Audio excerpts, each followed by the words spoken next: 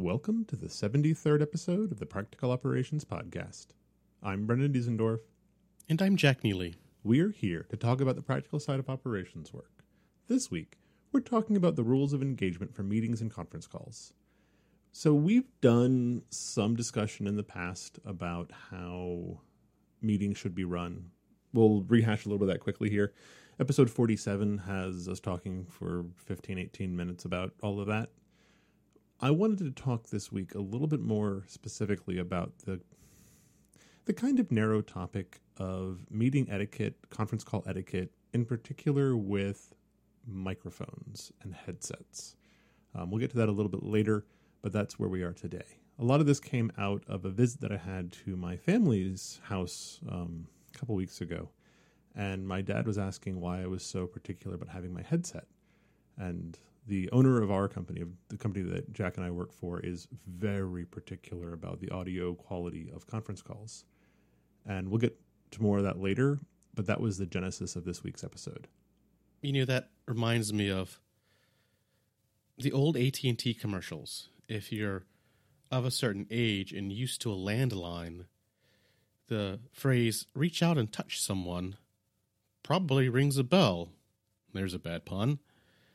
And I remember the days when you picked up a phone with a landline and called somebody and talked to them and heard them almost like they were in the next room. Especially if you had a reasonable phone, which at that time were easy to come by. And today, that's not the case. That's not the case at all. Every phone call, cell phone call conversation you have is compressed and encrypted, so the carrier can fit as much data over the bandwidth they have as they can. Saves them money to give you less bandwidth. So talking on the phone or cell phone is no longer an enjoyable experience. And part of the glory of using teleconferencing tools like Zoom and Google Groups and Skype, and insert your favorite teleconferencing tool here, is that the audio quality is 18 bazillion times better than using your cell phone. The other person actually sounds like what they sound like in person. So part of my love affair with teleconferencing, and not only is our ability to do it so easily, but the fact that you can really be in the same room as somebody else across the ocean. And you're never going to defeat the speed of light. So if you're talking to somebody who is 9 time zones away, you're never going to have a completely synchronous phone call with them. It doesn't work that way. But you do everybody a huge favor and a huge service by doing what you can to minimize background noise, to minimize crosstalk, to get a clean place to talk and listen from so you can hear them and you can appreciate what they're saying. This is particularly important when you're having a technical conversation and you're trying to be understood. You don't want a misspoken word or an unheard thing or a car siren outside interrupting your ability to have a conversation with somebody else. Let's say the company you work for had a large unexpected event and everything is now buttoned up again, and you're in the incident review meeting trying to nail down exactly what happened, develop a timeline, and make sure that everyone fully understands how we can prevent the incident in the future. Being able to communicate those technical details clearly with good audio setup and good meeting etiquette will make that meeting be so much more enjoyable. It'll be faster and generally just less painful. Absolutely. And I want to recap a little bit of kind of basic etiquette when it comes to doing meetings in general, not just conference calls, not just remote any meetings. And we talked about this in episode 47, like I mentioned, but it really comes down to a couple of things. Have an agenda of some variety. Have people know why they're in the room. If that's not distributed a couple hours beforehand, people are coming in and you're going to spend the first chunk of the meeting getting everybody else up to speed about why they're even there, or they're going to idle in the corner kind of trying to pick up context. And that's not how you want to spend people's time, because or not come. Yeah, well, and time is money. You don't want to use up people's limited daily work product on, am I supposed to be in this meeting? That's not a good thing. And it goes without saying that inviting people at the last minute is also just as bad. Even if the meeting is well planned and the agenda's been distributed, giving somebody 2 minutes notice that they need to be coming into the meeting, it throws off their day, it throws off their cadence. They don't really know why they're there, or they're being defensive because they're trying to figure out if they're being blamed for something. That's never so good. And finally, keep in mind that every person in the meeting, like I mentioned a minute ago, their presence is hours of their salary that are not being spent doing something else. So let's say you're having a large daily stand-up and you have 10 engineers in the room, and just to make the math simple, let's say the average salary in the room is $100,000 a year for the engineers. Figure that people work about 2,000 hours a year, so that half-hour call every day, or that half-hour meeting every day with the 10 engineers, is $250 a day just to have those people in the room. Is that a value you want to spend? I mean, if it is, if you get value out of it, by all means do it. That doesn't even count benefits and healthcare. Of course not.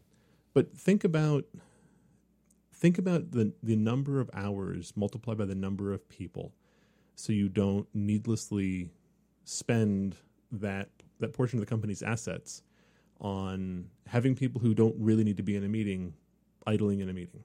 Okay, that's out of the way. Conference calls. And this is where we get into it. Yes. Where to begin? I think we should sit down and have this meeting. And oh my gosh, I'm a little bit hungry.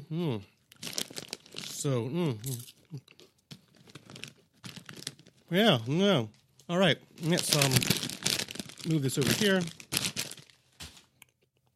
All right. How you doing, Brendan? Yeah.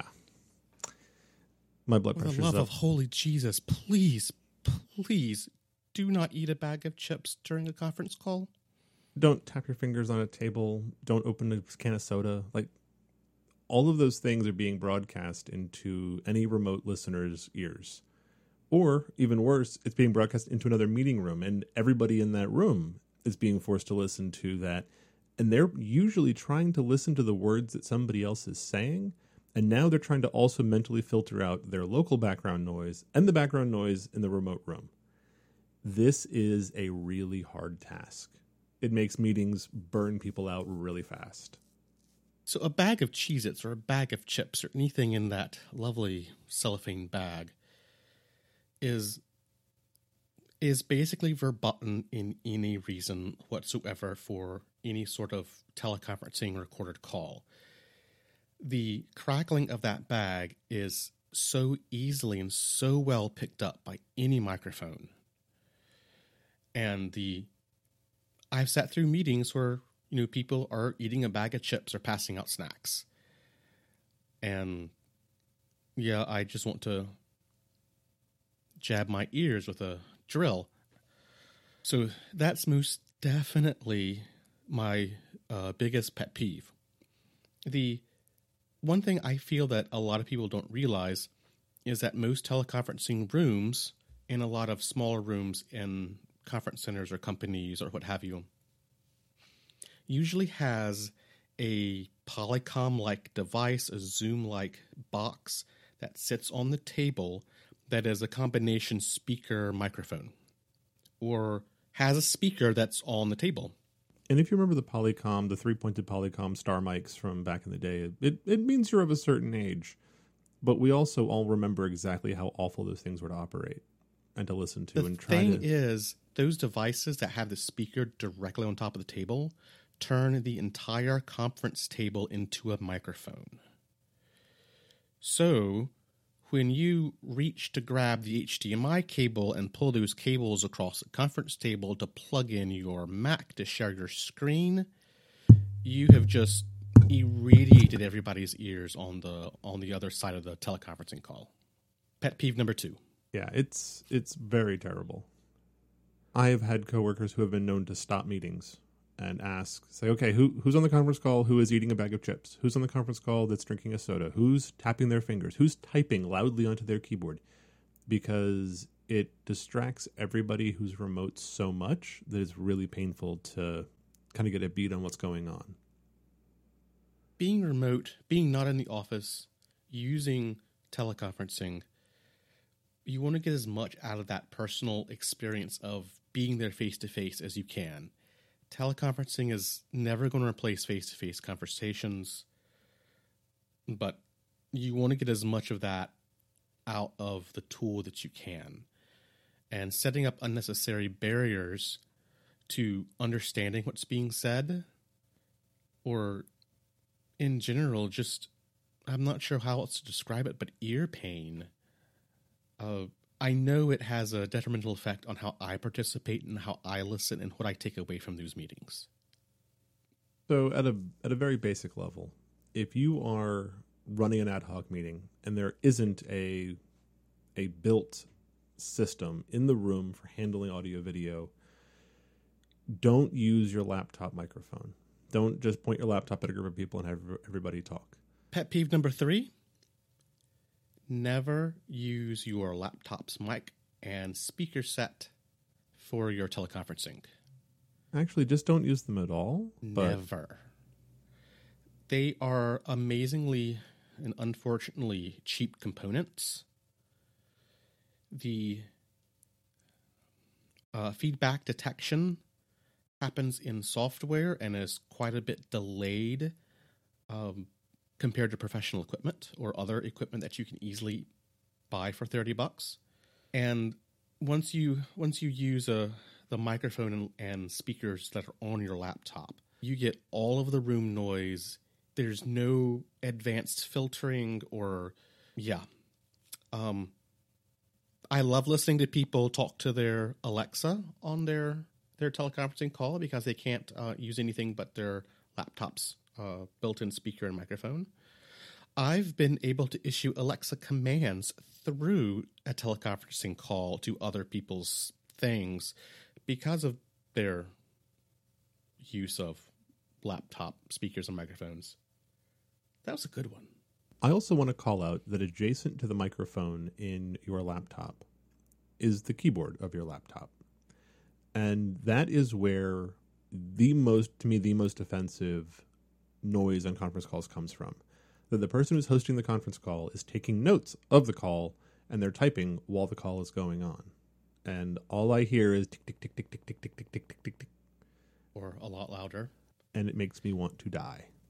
And in general, getting more than one person in front of a laptop with just the built-in mic and speakers to be able to fully participate in the meeting is really difficult. And again, you're limiting the participation that you can get out of that meeting. You're limiting the knowledge flow that can happen during that meeting. Why are you having that meeting? So to get away from the basic laptop pattern for a group call, you can get these UFO-looking microphone pucks that plug in via USB. They generally have some reasonable DSPs in them to do at least the most basic feedback cancellation and echo cancellation. I want to say they're $100 a piece. They're not terrible, maybe $150 a piece. You could almost certainly get work to buy one for you if you really need to do kind of ad hoc on the go conference calls. I totally did. And they're great investments. They really are. They look kind of cheesy, but they work. Do look cheesy. Let's stick one in the show notes, Brendan. Sure. The Jabra speaker line of teleconferencing pucks, speakers, I'm not sure exactly what to call them, but they work amazingly well. They're small enough to put in your laptop bag. And so if you find yourself in an ad hoc meeting where you've got 3 or 4 people around a table, you can run Zoom or Skype on your laptop as far as the application and video, and you can use the Jabra speaker in the middle of the table, which does really pretty good audio. Both microphone, speaker, has good feedback rejection. Is generally a really great tool. The one I have is, I think, $130, easily available on Amazon. That's not the first tool in my tool bag, but one of the things I definitely recommend if you end up working remote or travel a lot. The other thing, of course, that is completely not negotiable is having a reasonable set of headphones, like a headset that you can use for conference calls when it's just you. Oh my God, a cheap headset even. Yeah, I was going to say, these don't have to be crazy expensive, podcast or studio broadcast quality things. You can get a very reasonable set of $20, $25 USB headsets. Stick them in your bag. When they break, you get another pair. They're versatile. There's a pair of Logitech headset easily available at Amazon. It's like $23. The microphone is noise canceling. It's USB. One of my favorite features about that one is it has an inline hardware mute. So you can easily click the button for mute before you have a coughing fit. Another good suggestion. That's a really handy feature. It's super cheap. If your company can't buy them, you can buy one without breaking the bank or being concerned, hopefully. And especially if you do a lot of remote working, if it's just you participating in your laptop for a teleconferencing call, the Logitech headset is my go-to setup for what I use. And I'm actually going to quibble with something you just said, Jack. Uh-oh. If I really don't like the pattern that people get into of, I'm going to mute so I can cough. I much prefer the pattern of, I'm going to unmute so I can talk. Yeah, you're right. This makes sure that you never have a hot mic, you never have a door slam, you never have a dog bark in the background, you never accidentally brush into the mic or mutter under your breath and get yourself in trouble. Swear under your breath, yeah. You are always intentionally speaking and you're not covering up a cough. You are opening up to talk, and it's a much better pattern and habit to be in. It respects the ears of your listeners more, and it makes, especially when you have 5 or 6 or 7 people on a call. Yeah, the benefit of this pattern is if there's more than 2 or 3 people on the call, the collective background noise really starts to build up and really starts to be distracting. If you can have everyone follow that policy of stay muted, in fact, a lot of the teleconferencing clients, I know Zoom can, there's a setting that you can set to mute yourself upon joining the call. And if everyone stays muted, the call is much more clear. It's so much more like being face-to-face. It's so much easier to communicate. And actually, Zoom has a push-to-talk feature that I discovered recently, that if you have it on mute, you can hold the spacebar down and have that unmute you. So while you're holding the spacebar, you can talk, and then you take your hand off the keyboard, and you're back to being silent again. So it adds, again, that intentionality to speaking, which I find very, very helpful.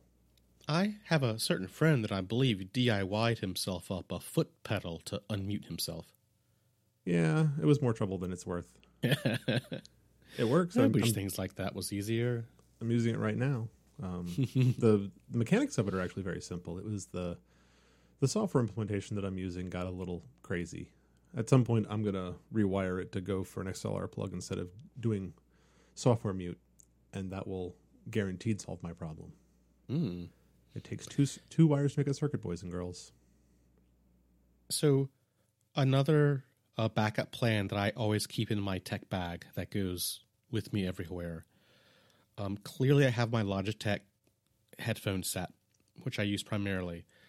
But, sometimes shit happens. You pass through an airport, somebody sits on your bag, your headset's broken. Any number of random things can happen. I always keep a set of you're going to laugh, the Apple basic earbuds in my bag. They're wired, they're dependable, they sound very reasonable. They have a mute button. It's one of the better sets of earbuds you can get. Have built-in mic, built-in volume and mute. Hides away really easily. Worst case, that is a really good option to use when participating in a teleconferencing call. Much, much, much better than using the built-in mic and speakers. So the next thing I want to bring up is something that a lot of people disagree with me on, but I hold pretty firm with this, is that if you don't have to, don't turn on video. A lot of people, especially people who are remote, have internet connections that may not be as robust as yours.